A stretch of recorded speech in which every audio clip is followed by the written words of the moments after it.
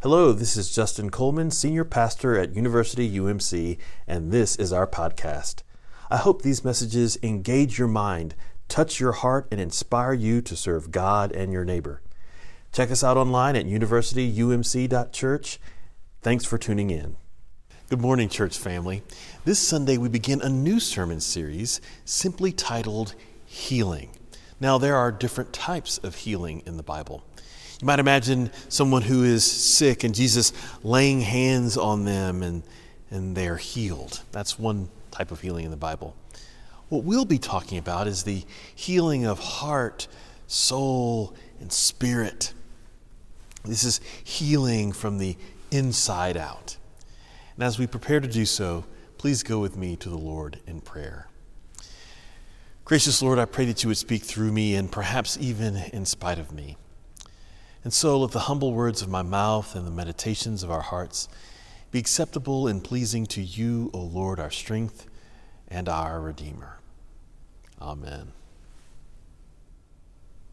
As we begin our conversation about healing, let's revisit the scene from Matthew chapter 9.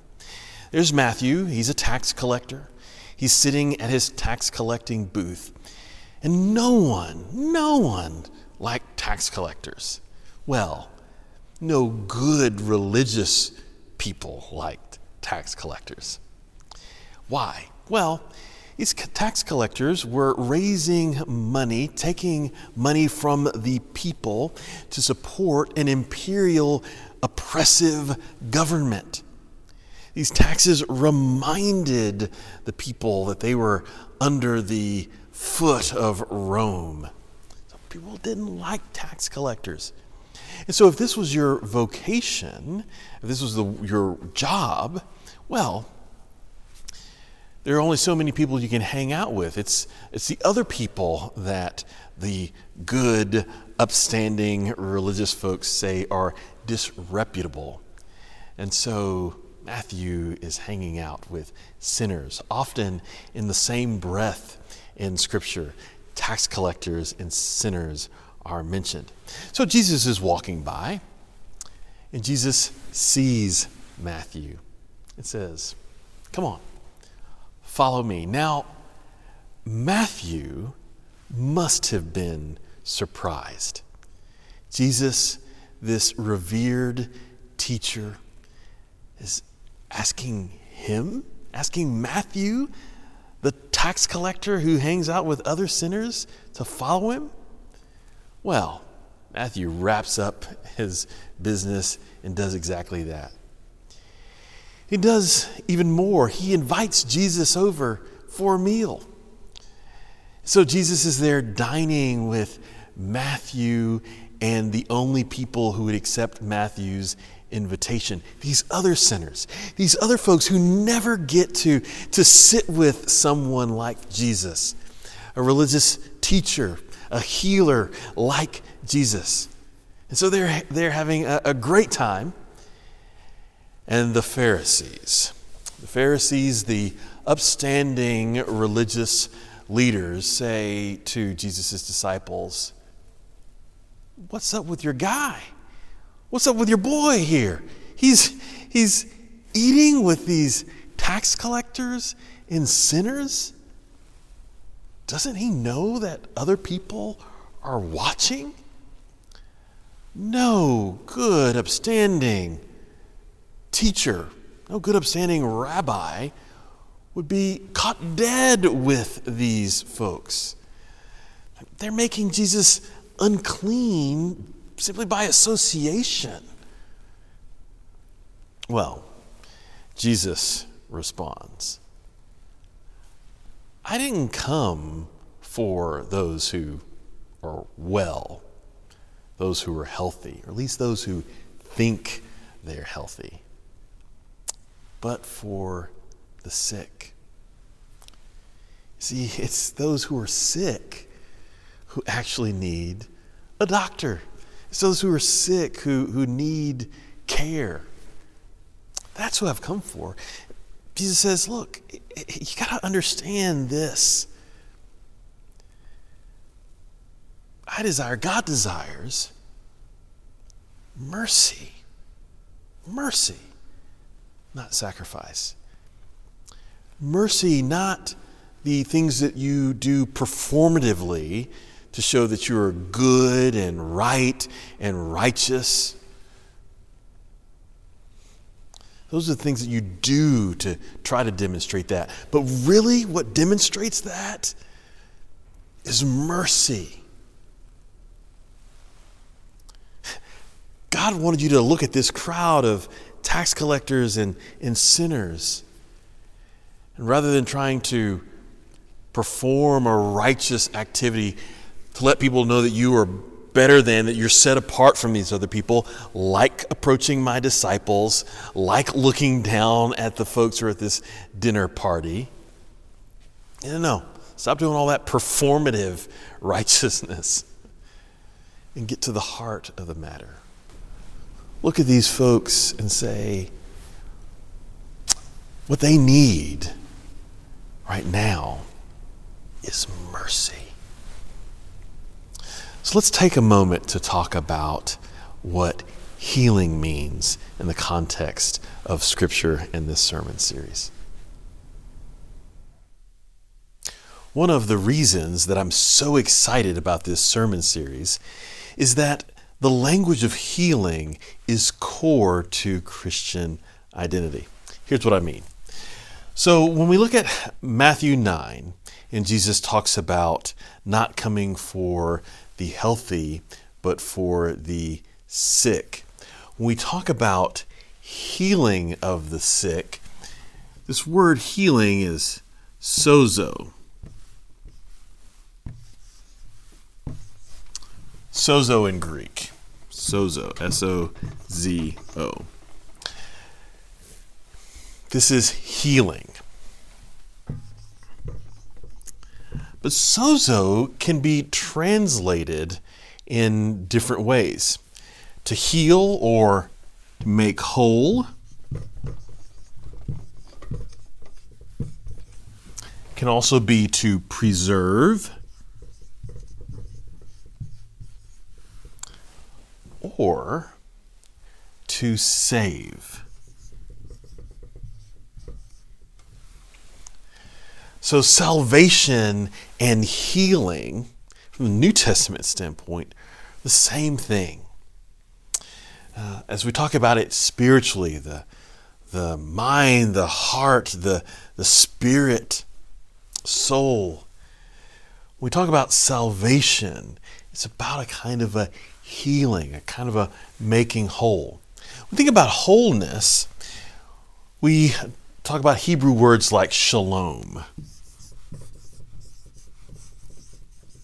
It's an important related concept. Also, liberation.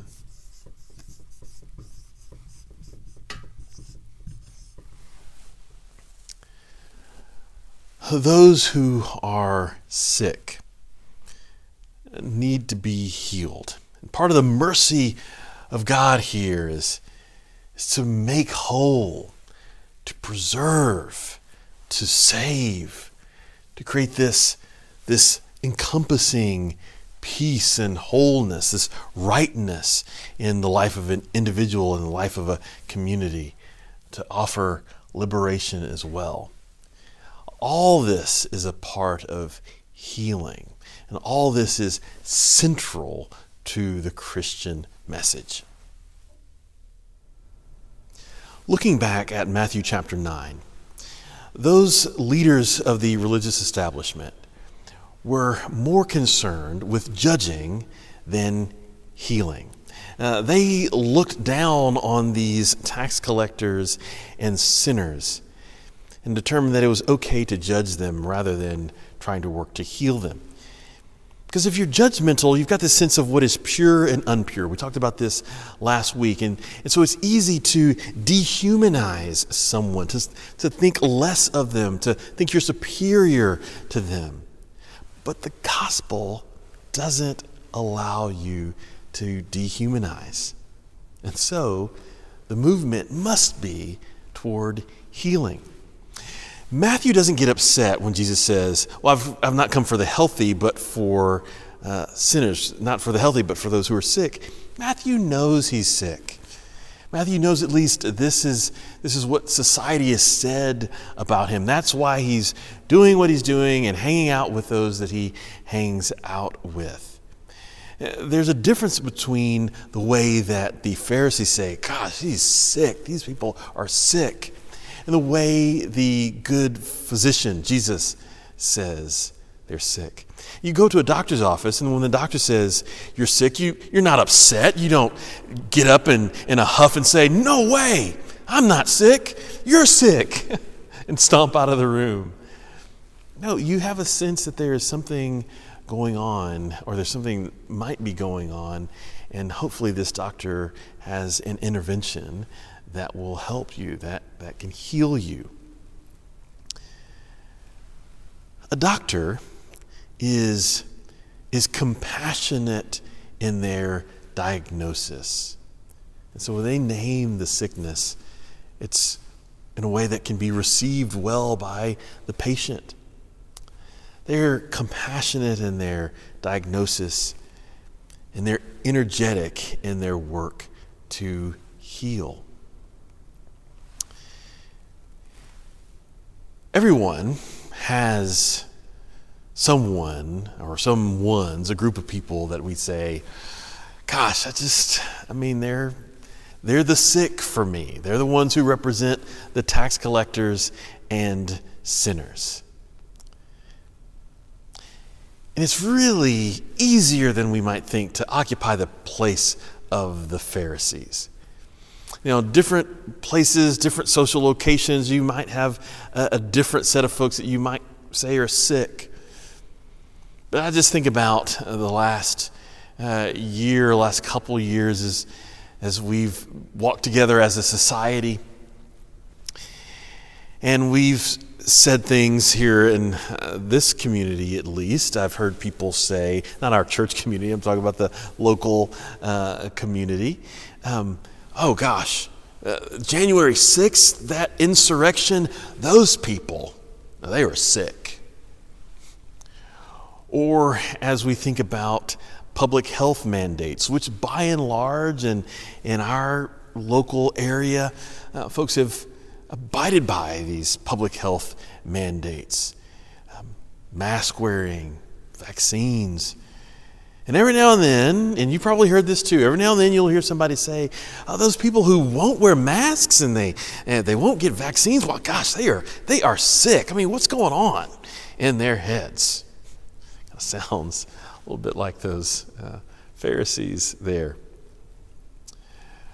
Or as we think back to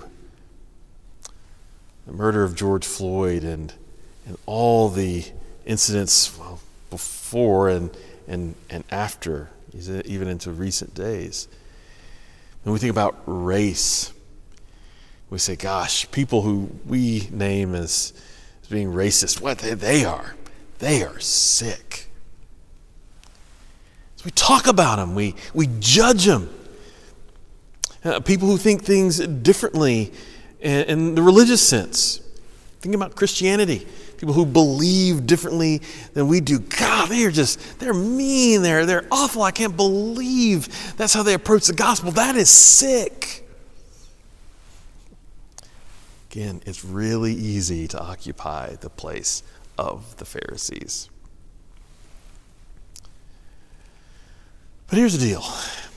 We're called to occupy the place of Jesus. So that means when you see someone or someones who are sick, you don't condemn them because of their sickness. You don't judge them because of their sickness.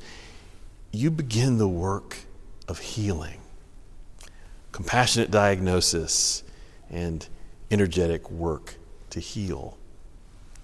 I hope the church is a place like that, where we say, we don't condemn the sick for being sick. No good doctor does that. No, we get to work on the cure. And healing takes time. It's not an overnight process. If you've been sick, if you've been in recovery, you know it takes some time, and the medical interventions can be painful. Sometimes the way God gets in our lives and has to work us through a situation, sometimes they're painful parts of that journey. It feels like judgment for judgment's sake, but it's not. It's meant to correct, to be a part of the work of healing.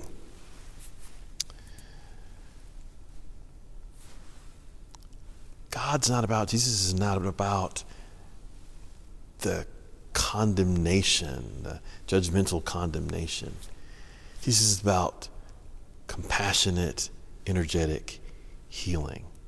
So the church ought to be a place where people come not to be judged, not to be condemned, not to feel bad about themselves, to be a place of healing. And each and every time we look across society, look across the world as we engage with people, we think, wow, I cannot believe that. That's just sick to me. I cannot believe it. It's an invitation to say, all right, yes, there may indeed be a sickness here. Again, a compassionate diagnosis of sickness is appropriate. The appropriate response to that compassionate diagnosis is to move toward healing. So my challenge to you this week, to each of us this week, is to try to catch ourselves when we're in that pharisaical moment of judgment. Try to catch ourselves and say, look, I can be really honest about the diagnosis. I can speak truth about the diagnosis when there is something that is not right, when there is something that is sick, that is destructive in the life of a person or a group of people, a system or an institution. I can speak with clarity about that. But it's compassionate clarity. It's with the heart of mercy. And then my next step is to say, what role can I play in the healing of this person or this group of people or this institution? Through my prayers, through my friendship and relationship, through my advocacy, my support. What role can I play as part of the great physician's medical team that we call Christianity, that we call people who follow Christ? What role can I play in healing? Because healing is about wholeness, it's about justice, it's about liberation, it's about salvation. These are the things that Jesus is about. And these are the things I believe we are called to be about as well. In the name of God, Father, Son, and Holy Spirit. Amen. Thanks for listening to our podcast. You can visit us at universityumc.church, where you can find services, events, and other ways you can get involved. Remember that we love you. We hope you have a great week. We hope the peace of Christ is with you, and we hope to see you soon.